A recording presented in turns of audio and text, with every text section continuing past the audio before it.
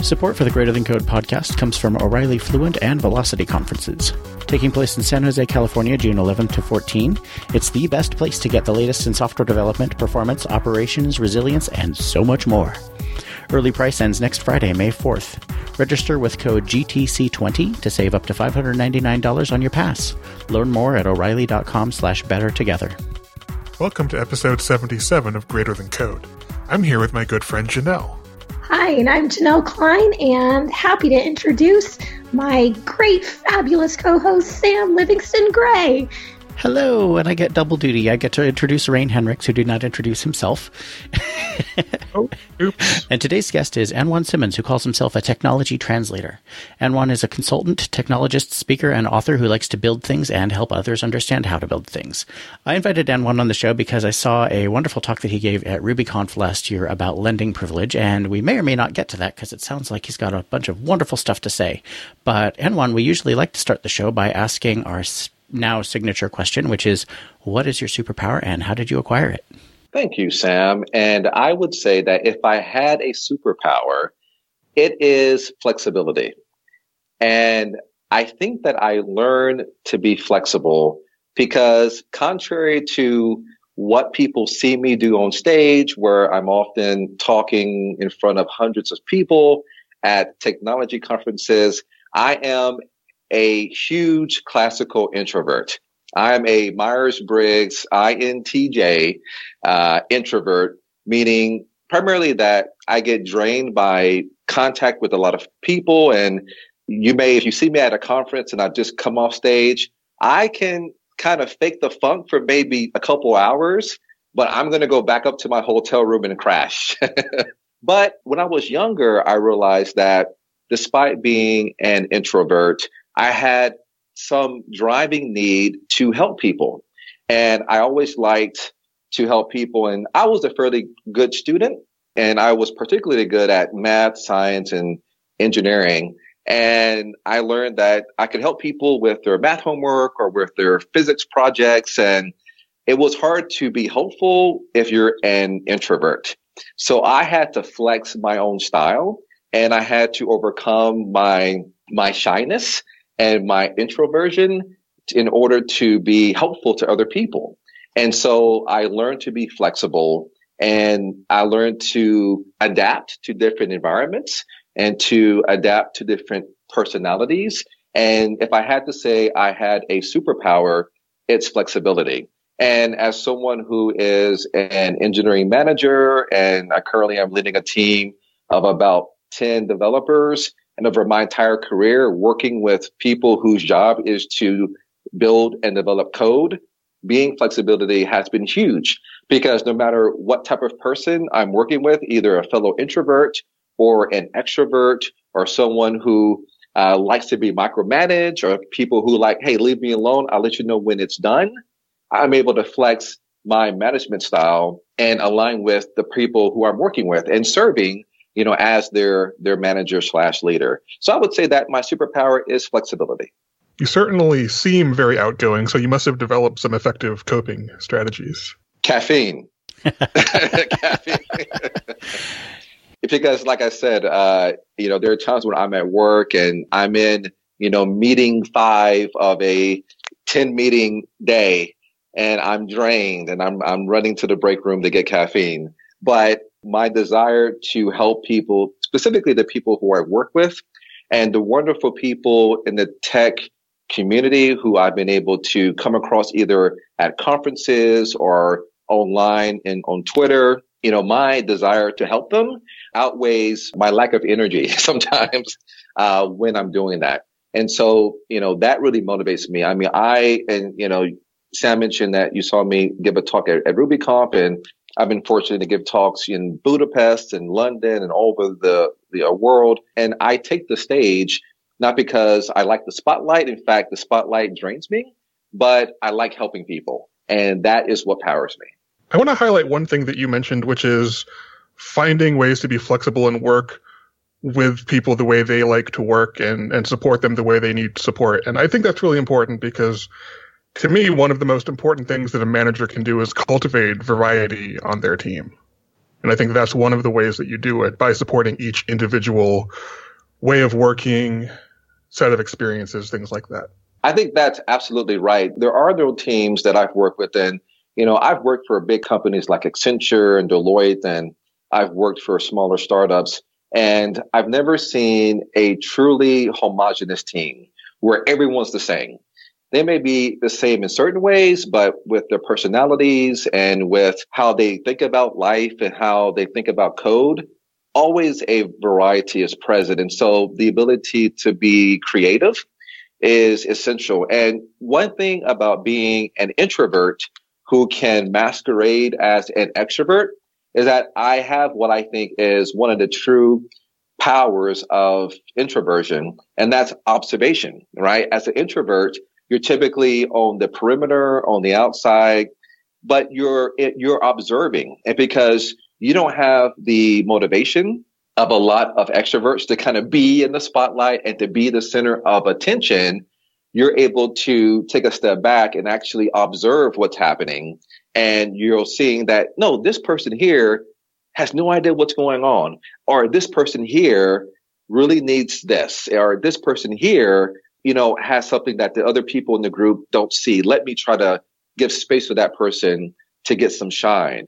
And I think that my ability to observe, and I think that the reason that a lot of writers are introverts is because of that, right? You're able to take yourself out of the picture and then paint that picture for others through how you write, or for me, how I manage teams. And I do try to find creative ways to meet the needs of teams, because teams are almost by definition not the same.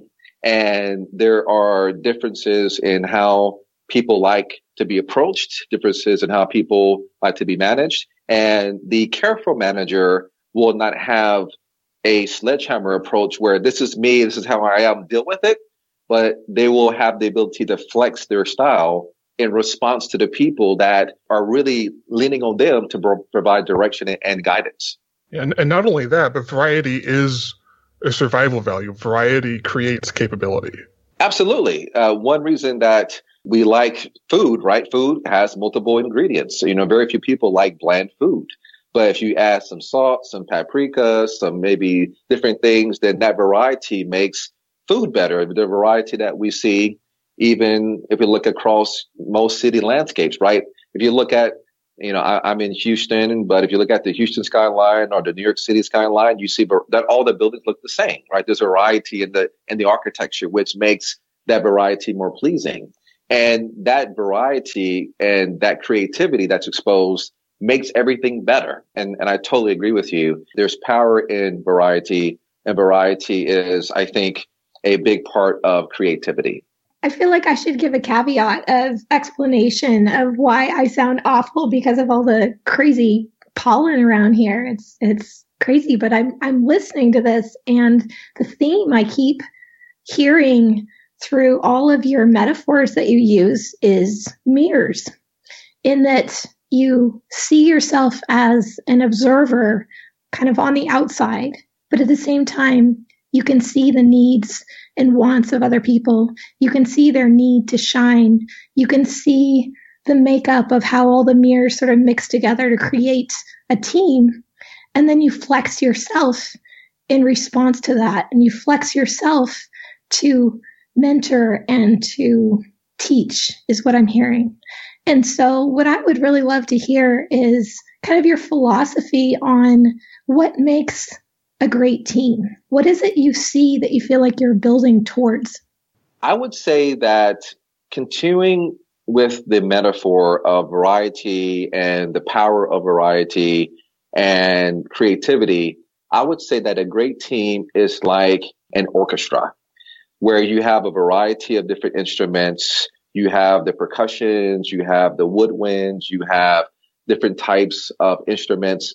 And a good conductor is able to take all of those different sounds and follow a plan, right? There's normally music that everyone reads. So there's one sheet of music, but the conductor has to follow the layout of the music, but also blend the different harmonies and the different sounds that come from the orchestra. And so I think like a good band, a good team has people who are experts at their instruments. You have people who know if their job is to play the harp, they're really good at playing the harp. If their job is to play a percussion instrument, wow, they know how to make that beat. If their job is to play maybe a trumpet or saxophone, then they're really great at those instruments. And so a great team has a group of people who are experts at their individual contributions to the team's music, right? But also a great team is able to follow a unified set of guidance. And that's the music, right? Everyone has sheet music that tells the notes that the band has to play. And so you have that shared understanding of where you are in the music, right? We're either at the start of the song. Okay, no, we're at the middle of the song. Oh, now we're at the end of the song. And knowing how to guide the team as the conductor through that music, that what makes a great team. And, I am an agilist. And so particularly with Scrum, and a lot of aspects of my job are being the Scrum Master. And though that's not my title, though I've been a named Scrum Master at several companies, I think that Scrum is like the sheet of music, right? It's not prescriptive. It's not super detailed, but it is a way for the team to harmonize and get on the same sheet of music for how we do things. So I think that having people in the orchestra or on the team who are experts at their chosen instruments, having a same sheet of music that everyone can see and read along with the conductor, but they also have to have a trust in the conductor, because if you don't trust the conductor, you're going to do your own thing. And so the conductor has to be able to earn the trust of the team and be able to guide them through the music. So one question that I saw you ask in the chat is what gets in the way of that? Well, there are a few things, and I'll go backwards. One is when the team doesn't trust the conductor, when the team doesn't trust the person who is supposed to be guiding them. And there are a lot of ways that you can lose trust. One is you may feel that the team lead doesn't really care about the team, that the team lead is only trying to promote themselves. They're just trying to get this project done because it'll make them look good. And there's really no regard for the humanity of the people on the team. Or they may not trust the conductor because they don't really believe in the competence of the conductor, right? The conductor keeps making mistakes and doesn't really adjust for those mistakes and doesn't really help the team learn from them. Other things that get in the way of having that harmonious music is people don't see the actual music. And one thing that I do in Scrum is set up what are called information radiators, right? And those are ways that we can put, whether that's a burn down chart on the wall, whether that is mock-ups that we built, that we put around the room. But those information radiators are really sheet music that allow everyone to be on the same page. And so those are some of the things that I think get in the way of teams being really effective and that prevent the creativity that you should get by having a diverse team really coming together to make a harmonious sound or to make harmonious software. I love this metaphor so much. There are just a couple things I wanted to highlight. One is something I learned from Benjamin Zander, who is the conductor of the Boston Philharmonic Orchestra, which is that a conductor's only power is in making the people around them powerful. It's only in empowering other people. They don't make any noise. I think that's awesome.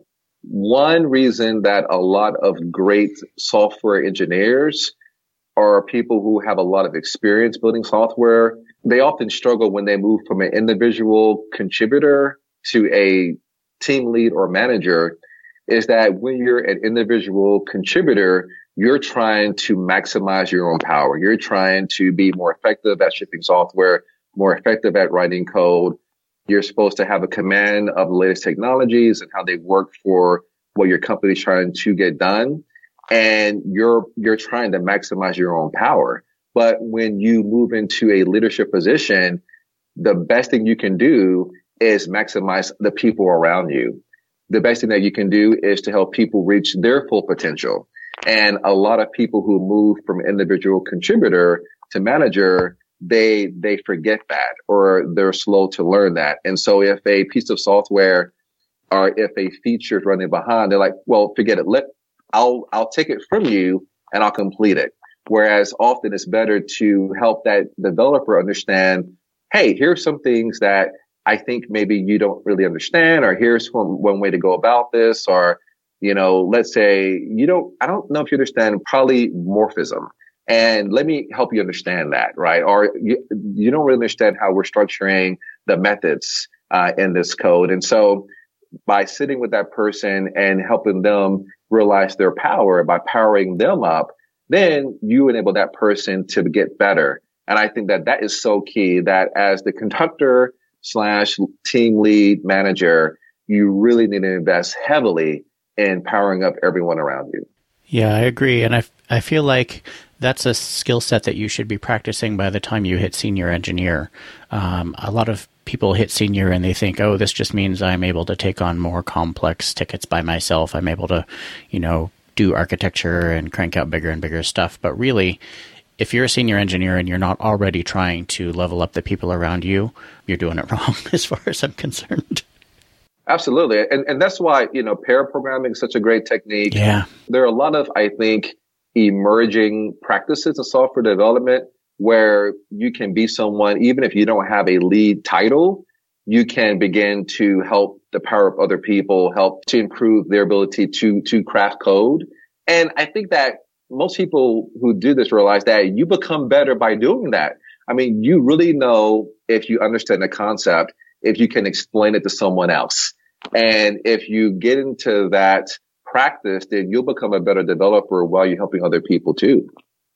So I think this gets back into your original metaphor, though, that everyone is different. And maybe that particular role, maybe that, mentoring others isn't something that brings that person joy. Maybe that's something that person just finds draining, but they love putting their headphones on and getting into code. Does that, make them bad for trying to evolve in a different direction, or are they just playing a different instrument? Are they just a different shape? I believe that every organization should make space for people who simply want to go heads down, get into the zone, and crank out code. I think that there are people, to your point, who, I really don't want to become a manager. I really don't want to become a lead. And if you want to land at software developer, or if you want to land at architect, I think that we should make space for people like that. Now, I do think that everyone should have an attitude of being helpful. And I think that everyone should understand that a team is greater than the sum of its parts. And that means that there are times where, hey, if you see someone, or if you run across some code and you can refactor it, or you have some ideas, that hopefully the culture of that team is such that there's space for people who are either because they're shy or they're not interested, that there's space for them to be helpful. But I think that every organization that is in the business of software development should make space for people, because there will be people who have that. But I want to be careful in that just like there are, anti-patrons in code, I think that there are anti-patrons in teams, and that person may be exhibiting an anti-patron that's more than just personality based, but that could possibly lead to some toxicity. And so I want to be careful with that. But I do think that as a general statement, we should make space for people who simply don't have the personality or the interest to exhibit that leadership element of powering up others. I've got a lot of things that keep getting pushed onto my stack that I want to talk about, but Janelle, you mentioned the right shape, and I just wanted to talk about, part of my job on this podcast is to name drop things, and today it's going to be mythology. So there is a dude in Greek mythology named Procrustes, and he was an innkeeper who had a bed, and he promised everyone who visited his inn that the bed would fit them perfectly. And it did, because if they were too short, he stretched them out, and if they were too tall, he cut off the parts that didn't fit until they fit perfectly. So when I hear culture fit, a lot of the time, that's what I think about. We're going to make you fit us rather than the other way around. And that is an anti-pattern that I've seen at, unfortunately, too many companies, that culture fit is really make everyone the same. And I think that culture fit is ideally, let's make sure that we have people who can contribute to the whole and make it better. And I think that often a great culture is one that brings people from a variety of backgrounds. There should be a sure set of values, things like respect and things like honesty and trust. But there should be space for people, if they have the skill set that is needed by that company, to come in, no matter what their personality, no matter what they look like, to come in and make contributions. So I think that we really need to be very careful when it comes to cultures. And like you were saying, that term culture fit. But I think that if there are very openly shared values and what the company cares about, ideally, I think the dignity and respect that everyone is treated when they come into that company, then I think that there should be lots of space for people to come in and contribute to the culture. Okay, this lets me pop another thing off my stack, and I'm very excited. Okay. You just mentioned sort of the tension between shared values and goals and individual empowerment. And this reminds me of what I think is one of the most fundamental sort of tensions in work, which is the tension between structure and agency. And to go back to your metaphor of the orchestra, this manifests itself in how come, even though they're playing the same music, different orchestras sound different? Okay. That's a good point. So I would say that when it comes between the tension between structure and agency, especially with the illustration of orchestras playing the same music, but sounding different, I would say that's actually a feature and not a bug. I think that different orchestras play in different halls, and so the acoustics of those halls can be different. I think that conductors can take liberties with the music. You can riff on a certain beat, or if we're taking a metaphor from hip hop, hip hop has a tradition of sampling other songs, often songs of a different era, and then wrapping that around a new song. So I think that that's something that can contribute to, even though you're playing the same music, that you're bringing different sounds to the audience. And I think that organizations do a service to the people who work in them by making space for that. And, I think that an orchestra that's playing, let's say, some traditional piece of music, and nothing comes to mind, but just imagine a very traditional piece of music that an orchestra would play, and then they pause and someone may stand up and then play some jazz because, hey, you have a great saxophone player, and you may just let them stand up and do something, just kind of almost freestyle, right? And so I would say that different organizations will provide agency that let people shine and walk in their gifts, but it takes a very skilled orchestra and a very skilled conductor to pull that off. And I think that organizations can do that, but, with care. I'm going to mention a couple of things. One, because I'm a huge nerd, which is that Mozart actually wrote his piano concertos such that they gave him room to improvise as a soloist. Exactly. And you can see this from, he wrote out improvisations for his students, for instance. So you could see what he would do in the context of an actual performance. The other thing is, I think the only thing that you maybe didn't mention for me is that each musician gets to decide how to play each note. And it's the conductor's job to make sure that they all play in harmony with the conductor's vision. Exactly. And I think that it takes trust, right? That you trust your individual musicians to make that choice and how they're going to play their notes, and that you're ready for it and you're able to weave it into the overall sound. So one of the reasons I really like this show is that we can have conversations completely in metaphor and be able to carry the abstractions through these different contexts. It's a lot of fun. At the same time, we keep going down this road, and sometimes, we need to go back and anchor things in concrete land. And one of the things I've heard you talk about repeatedly is the importance of creating space. And another thing that struck me that you said most recently is optimizing for people to shine and walk in their gifts. And those two things seem to fit together, is creating space for people to shine. And I was wondering if you could talk a little bit more about, in concrete terms, what kind of things that you've done, what kind of things that you've seen specifically to create space for people to shine. How do you do that? That's a great question. I would say that a few things that I've done to create a space for people to shine and walk in their gifts are fundamentally, people have a desire to feel safe.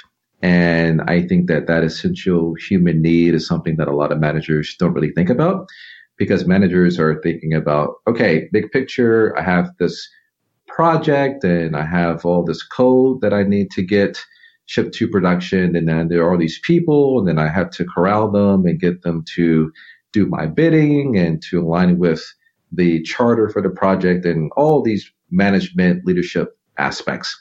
But we forget that we're working with people. And at least for the time being, if you're going to build software, you have to get people to build that software.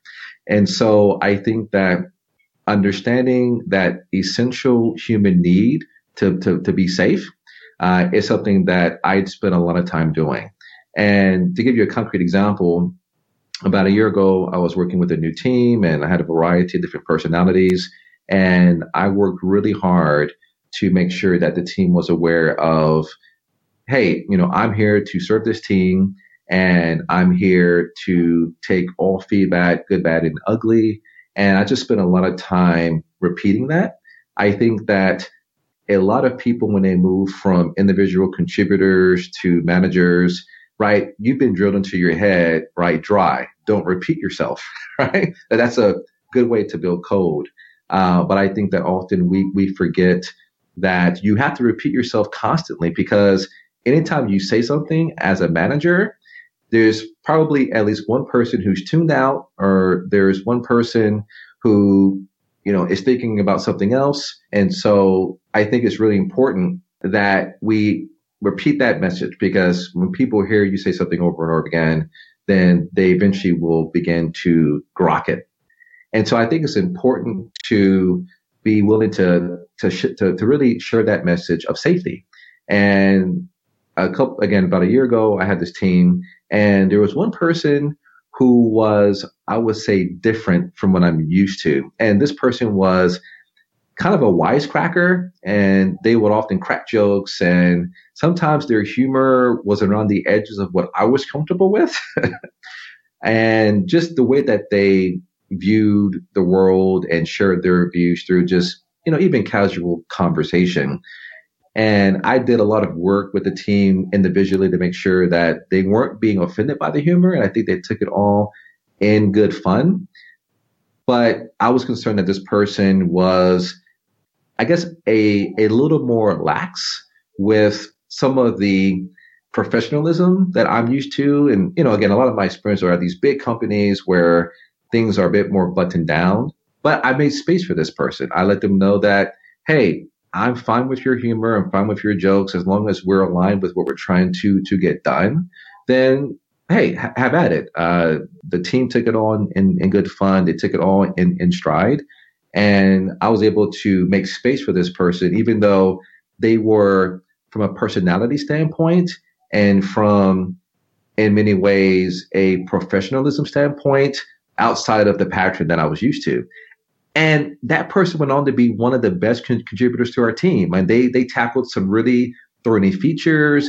They took on some technologies that were new to everyone, and they were able to quickly master them and became a very valued contributor to the team. And I think that if I had not made space for that person, even though this person and I had really different personalities, and we have different ideas of what professionalism is in software development, then I would have missed out on working with this person, seeing them really be hugely consequential to the success of that project. And I think that a lot of managers in that situation may even try to roll this person off the project, try to get them off the project. And I was able to swallow my own discomfort with this person in a lot of ways. And you know, he never ventured too far into like misogyny or anything like that. But by helping him shine, by making space for this person who, what I would say is kind of on the bubble of my comfort zone, I was able to have someone who really helped the entire team be successful. I feel like you're talking about me personally. Oh, I've been that guy on the team. Sometimes I will fully admit I've been kind of toxic, and as my career went on, I feel like I got better about recognizing that I needed to pay attention to that sort of thing myself. And I got to a place where like I will make jokes about like who writes this crap, but I will deliberately make them when I know I'm the one who wrote it, to sort of establish that sense of trust with the team that like I'm not making fun of you. I am having fun with my own weird way of looking at the world. But right. I've had those bosses who have been able to make that sort of space for me, and having that trust from them really made a huge difference for me in being able to police myself on that a little bit too. Exactly, and I think that it's important to make that space, and I think that often when you become someone who is responsible for a team, you have to understand that people are on different journeys and that they come to your team from different paths. And if they have the talent and the skills and the attitude to, hey, I'm willing to get my hands dirty, I'm willing to take on things that other people don't want to do and master it, which is what this person did, you have to kind of peer past some of the layers of personality that you may not care for and some of the humor that isn't like your humor, and see the benefit, see the value in that person, and then make space for them. You do have to be aware of times when, yeah, that person's humor may go too far, but as long as they're within the bounds of what you would say are expected behaviors, then that person can become huge. And by building that trust, then you let that person hopefully feel that, hey, I can be me, right? I can be me. I can be a respected member of this team and help make it successful. And I think that that's really important. I've been very proud at the time for not being able to do that by working with someone. I'm curious, did you at any point explicitly elicit like a shared agreement about that behavior from the team? That is a good point. I did not explicitly do that. A shared agreement about this person or a shared agreement about behavior? About the kinds of behavior so that people could hold each other accountable about it. I gotcha. So I started before that project. One of the things that I typically do when I do a project kickoff is go through working agreements. And those are things that are like, hey, during the sprint retrospective, you may get some feedback that may be kind of close to your, comfort zone, or you may get some feedback that's hard to receive, but we're all going to have tough skin and understand that it's meant to be constructive.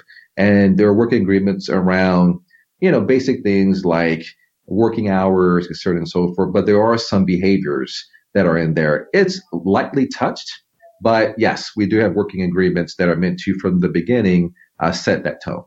This can be a really useful tool. Thank you for bringing that up. So you mentioned this individual that had weirdness, say, from cultural norms.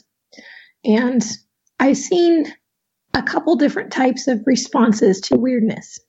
One of them is tolerance. So it's like kind of a distancing response. Yeah, you're a weirdo and I'll put up with you and accept you being a weirdo kind of thing. And another response you see is normalizing. So if you're a weirdo, I'll be a little bit more weirdo like you, and then we'll be weirdos together, right? Either one of those effects has a effect on the culture. And so I'm wondering, in addition to how this individual responded, how was the culture affected by this person on the team? So I would say that first, between normalization and tolerance, there's acceptance. And I think that I took that approach, whereas I accept this is who you are. And I also try to get to know this person outside of their role and their assigned work items, and get to know their friends and what they care about, some aspects of their personal life, to let them know that, hey, I'm interested in you as a person. And I accept the fact that, hey, you're really dedicated to athletics, and oh, hey, if you need to leave early to go hit the gym, as long as your work's done for the day, as long as your commitments are done for the day, that's fine. And be very flexible with them when it comes to aspects of the project that I know may intrude upon their personal life. And I did that with the entire team, not just with this person. But by doing that, that was really important in helping this person feel accepted, and knowing that I'm not just tolerating your behavior, nor am I trying to say that I'm going to mirror it, but I'm going to make space for you to be you, to the degree that I can. With regards to the impact on the culture, this person became a beloved member of our team, and people really liked having him around. And so, I did my due diligence and regularly checked it to make sure that people were taking his humor in good fun. But I think that was what I think was brought up earlier, that we have to make space for people to freestyle, that every now and then the orchestra can be, in our chairs, in our tuxedos, in our formal gowns, but let someone come in their pink suit every now and then and rock that out. And I think that I've always benefited from making space for those people, and the group often benefits as well, because they know that, everyone has some hidden weirdness that they're just better at hiding than other people. And by letting this person have that shine, then that people just be their essential true selves, that lets other people know that, okay, there's space for me to also be my true self. And they may not do that immediately, but I think just knowing that is helpful for the overall culture. I guess that's another aspect of mirroring then is, you brought this up as a metaphor, just explaining these things a couple times of how people mirror behavior. And it's not just tolerance. Or I should say, I'm trying to remember what specifically you said, that it's between normalization and tolerance is acceptance, and taking the time to really get to know someone, and that you're genuinely interested in who they are as an individual, and that with your own behavior of accepting people for who they are, you make space for those people, and you set a precedent for that kind of admiration of the beauty and uniqueness of the individuals. Absolutely. And I think that just my respect for humanity includes the parts of humanity that aren't like me, right? The parts of humanity that aren't like the collective. And I think that it's important to make space for those people, and that by doing that, then people do see that. People do see that reflected.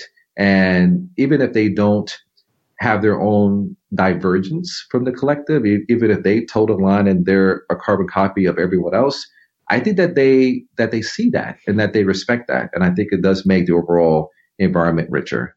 There are two things I want to highlight in this last discussion here, because they're both actually part of, again, I love bringing this up, Virginia Satir's family therapy model.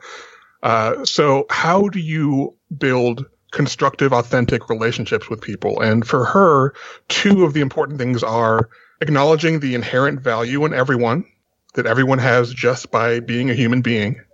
And two is giving each person the gift of seeing them for who they are and not for who you want them to be.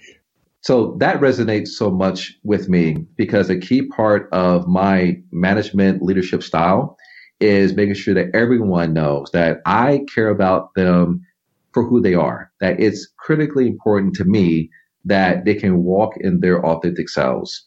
And I think a lot of the times at a lot of companies, we look to upper management, the CEO and the CFO and the CIO, and we think, well, that's who this company wants me to be. Whereas that's not the case. That's not who I want you to be. You can be who you are, and I will totally accept you as your authentic self, because I think that we bring our best performance, we bring the best outcomes when we are comfortable in just being who we are.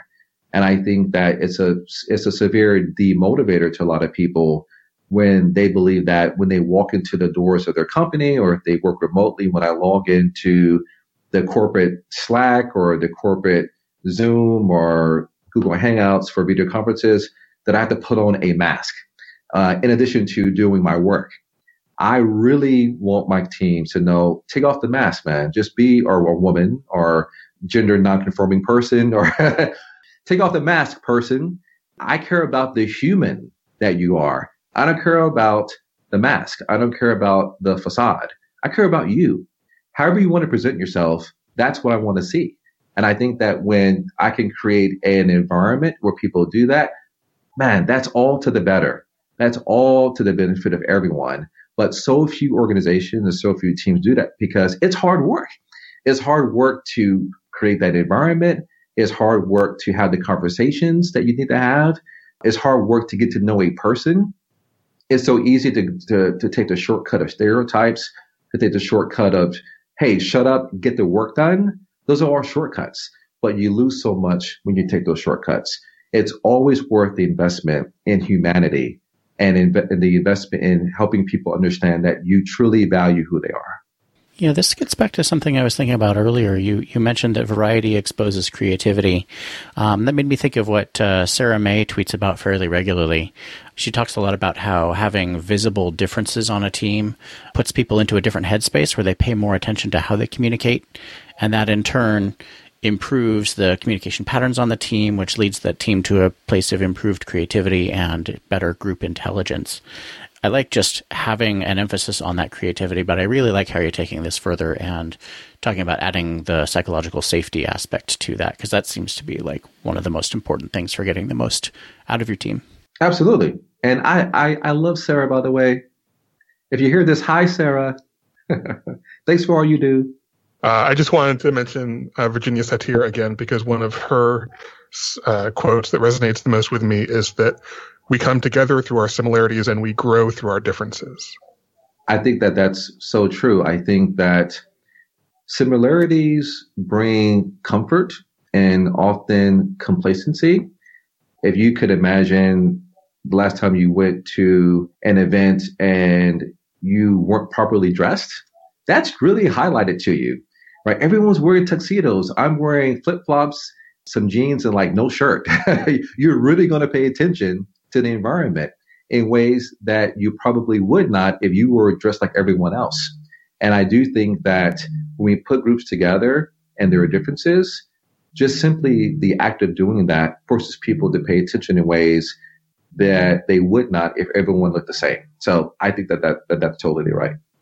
I'm just imagining the difficulty of going to work every day and putting on a mask and feeling like you have to conform to this environment and that you can never be yourself, and that not having to do that because of the effort it takes to get to know people, the effort it takes to see people as people is so hard that we don't do it. And that effectively this wearing masks every day is the norm, right? I mean, this is like the norm of society. The norm of our world is to shove your weirdness in a box, put yourself in a box, and how draining that must be, and how much freedom you bring to a team just by creating this environment, this culture where people don't have to do that anymore. Absolutely. And that's, Sam mentioned my lending privilege talk. And one reason that I started giving that talk is that I had really great opportunities to have conversations with people who are often othered by working in tech, right? There is the othering of being in tech, and women share with me that, hey, I changed my outfit 4 times before I left home because I was concerned that my blouse was too low cut, or this skirt would make people think that I'm not skilled, or I'm not worthy being respected as a team lead or a developer. Or someone who's trans said, I'm having trouble just even, having space to go to the bathroom at work, right? Or someone who has a handicap they have a hearing aid and they're scared that one day the battery in my hearing aid may go down and I won't be able to hear something and I'll miss some, there may be on the infrastructure team and they'll miss something and there'll be some high severity issue that they'll get blamed for because their hearing aid went out. And, I'm a straight, cisgendered, able-bodied person, thankfully. And those are things, and I'm male. Those are things I don't even think about, right? I don't think about what I wear. If I'm not naked, I'm good, right? I make it to work and I don't have any physical disability, but there are people who have to go through all these things, and people who don't have those experiences, people who are, again, cisgendered, able-bodied, male, and other factors, we just don't even see those struggles. And I think that if we create technology and the business of making software, a space where we see those differences, we try to remove them, we try to make sure that people feel welcome despite their differences, then I think that we'll see people bring their true selves and in many ways their true gifts to this industry. And I think that that variety and that creativity link will become more evident.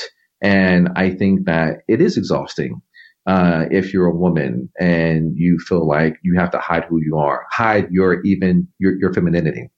If you're a woman who feels that you have to be less feminine to be in tech, or if you're someone with some other measure or some other characteristic that's not the norm, that you have to hide that. And I think that we do our sector a great disservice when we keep people out because of that.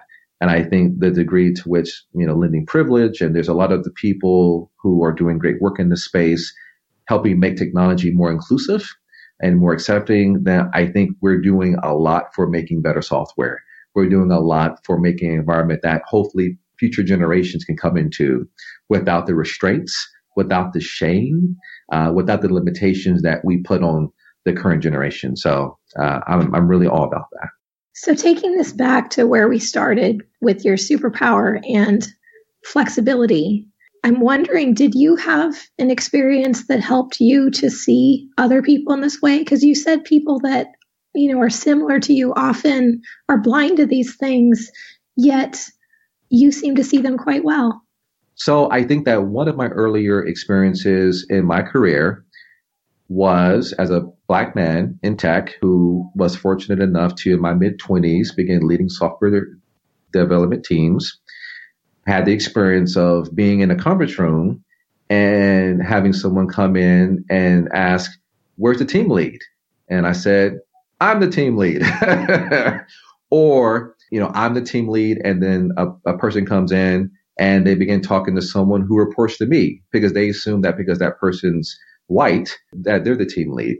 And having those experiences as a Black person in tech, being othered and having to deal with that, gave me an understanding of the ways that even I sometimes would other different individuals because of their gender, because of other preferences. And I began to do the work in helping to remove my own biases and removing the shortcuts that I took in assessing people. And I began to see that, wow, there is a lot of work that I need to do. And there's a lot of work that the industry needs to do. And I think that that gave me greater empathy. And that, when coupled with my flexibility, has made me into the person I am today, who's able to flex to other people, to accept their differences, even when they're radically different from who I am, but to see the ancestral humanity. And I think that there's one thing that summarizes what I try to do either through talks or just the daily work I do with my teams. I am mining humanity. I'm trying to mine humanity to get to people's essential selves, make space for that humanity that I find, and help lift it up. I feel like we should do reflections. That was beautiful. Thank you. I do have a quick response, if I may. Please. You didn't actually talk about this, but I assume that somewhere along the way, some people shared their own challenges with you. And again, this all comes back to safety. At some point, you had to behave in a way that you earned those people's trust, so that when they felt that they could come to you and tell you what their struggle was, and know that you would be there for them and hear them and listen and respond appropriately. I think, again, one benefit of being an introvert is that you get really good at listening. And it is surprising how many people don't listen. They may pretend to listen, but they're really waiting for you to stop talking so that they can say what they want to actually say. I, being a lifelong introvert, listening. When people talk, I listen to what they're saying. I'm looking at their body language. Again, being an introvert, my ability to truly observe people, I think, has been honed. And I can hear what they're saying and get a sense for what they're not saying. And I'm able to say, well, you're saying this, but it seems like this is what's going on with you. And I think that by being a person that just through my behavior and how I conduct myself with other people, people see that AND1 actually listens. And by being someone who people see as a listener, that helps me gain their trust. And when people feel that you are a listener, they give you more to listen to. And they'll begin to share their true selves, their true concerns, their true fears. And so I think that, along with flexibility, if I had another superpower, it's being a listener.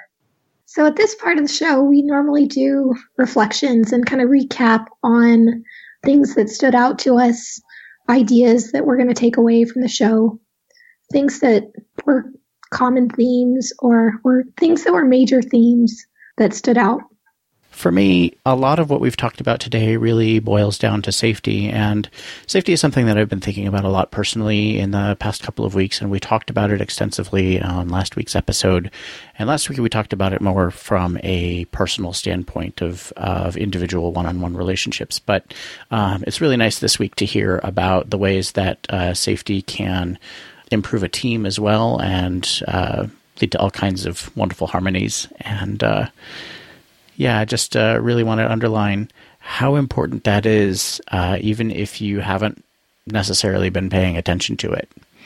It's worth going around and looking for environments around you that you enjoy being in, and you probably feel safe there. Once you've had that realization, it's really helpful in figuring out how to go out and create that safety in other spaces that you're in and for other people that you're around.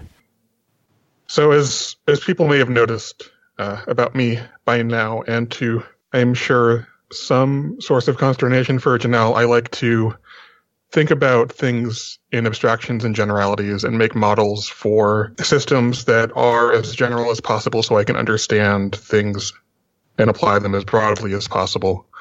For me, a lot of what we've been talking about comes back to the concept of a psychological hierarchy of needs at which safety is at the bottom, and where the questions like, do we have a shared sense of purpose, are non sequiturs if you haven't even met the bar of safety.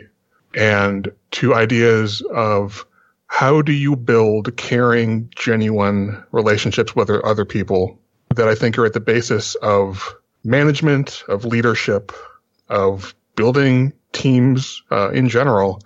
And I think that comes back to truly valuing the other person for who they are. And I think that everything we've talked about can be, these things form a basis, I think, for understanding and a reference frame for thinking about everything that we've talked about today. I really appreciate this discussion. It's caused me to think more deeply about some of the metaphors that I like to use and where they apply and how they can also lead us astray sometimes. And I've just really enjoyed it. So thank you. The overriding theme in all of this seems to be around culture. And a lot of times with management, I found myself really disappointed in the leadership, in our engineering leadership from company to company. There's so much dysfunction that is largely a result of seeing people as objects and everything that kind of comes along with that. And I've been listening to AND1 talk about culture and the way he sees and the way he lifts people. And it's quite beautiful to me because I can imagine this world that he creates around him just by being a leader, by people mirroring this world of getting to know one another as people, seeing the diamond and the potential in their souls, seeing all that they can be, and giving them the space to take off their mask and to set a precedent that we can all be our unique selves, our unique diamonds, and the beautiful creative culture that emerges from that. And so I think about how much I've been disappointed with so much in the way of leadership. I'm walking away from this conversation with a feeling of deep respect. Thank you so much. And it's very, very kind. I think that I'm just someone stumbling around in the dark, grasping around like everyone else. And when I find a little bit of light, I try to share it. And I think that Sam really hit the nail on the head with safety. I put into the chat an article I wrote for Monoview Culture, which isn't being published anymore, but I wrote about making tech safe spaces for diverse faces. And I wrote that article because I go to a lot of conferences, and I was going to a lot of conferences back then when I wrote it. And I just saw that a lot of conferences didn't really see safety as a key part of the experience. They may have talked about it. Maybe they had a code of conduct, but it was often just words on a wall or maybe something they put into the registration page. And that safety aspect is key. There's the famous Maslow's hierarchy of needs where after you have food, water, shelter, you can self-actualize. But I think even beneath food and water is safety, because if you don't feel safe, you're not going to go out and forage for food. You're not going to go out and find water. It's going to be hard to meet your needs. And I think safety is a foundational aspect of life that people really need to be their best selves. And I put a lot of thought into what I can do with the people who I come into contact with, the teams I have the privilege of serving, the companies that I have the privilege of walking into to give a talk, the people I meet at conferences. And if there's anything that I want to be, is be that safe space and be someone who is an agent to make the space that we all work in, this technology field, this software engineering field, safer. And this is something that I really am passionate about. And I'm glad to have the people who listen to this hopefully hear this and also take up that mantle, take up the baton of making the technology sector a safe space for everyone. That was so beautiful. Well put. I've really enjoyed this show. It's been great. Thank you so much. I've enjoyed it as well. Can I just mention one thing to get it off of, to clear my stack? And we don't even have to air this, but we were talking about masks, and I just want to mention that I think it's really important to honor that the masks we choose to wear are also a part of who we are. That's a great point. Yes. And people should have the agency to choose those masks and to take them on or off as they feel need to. Yeah, great point. Well, thank you all. And listeners, we'll be back at you real soon.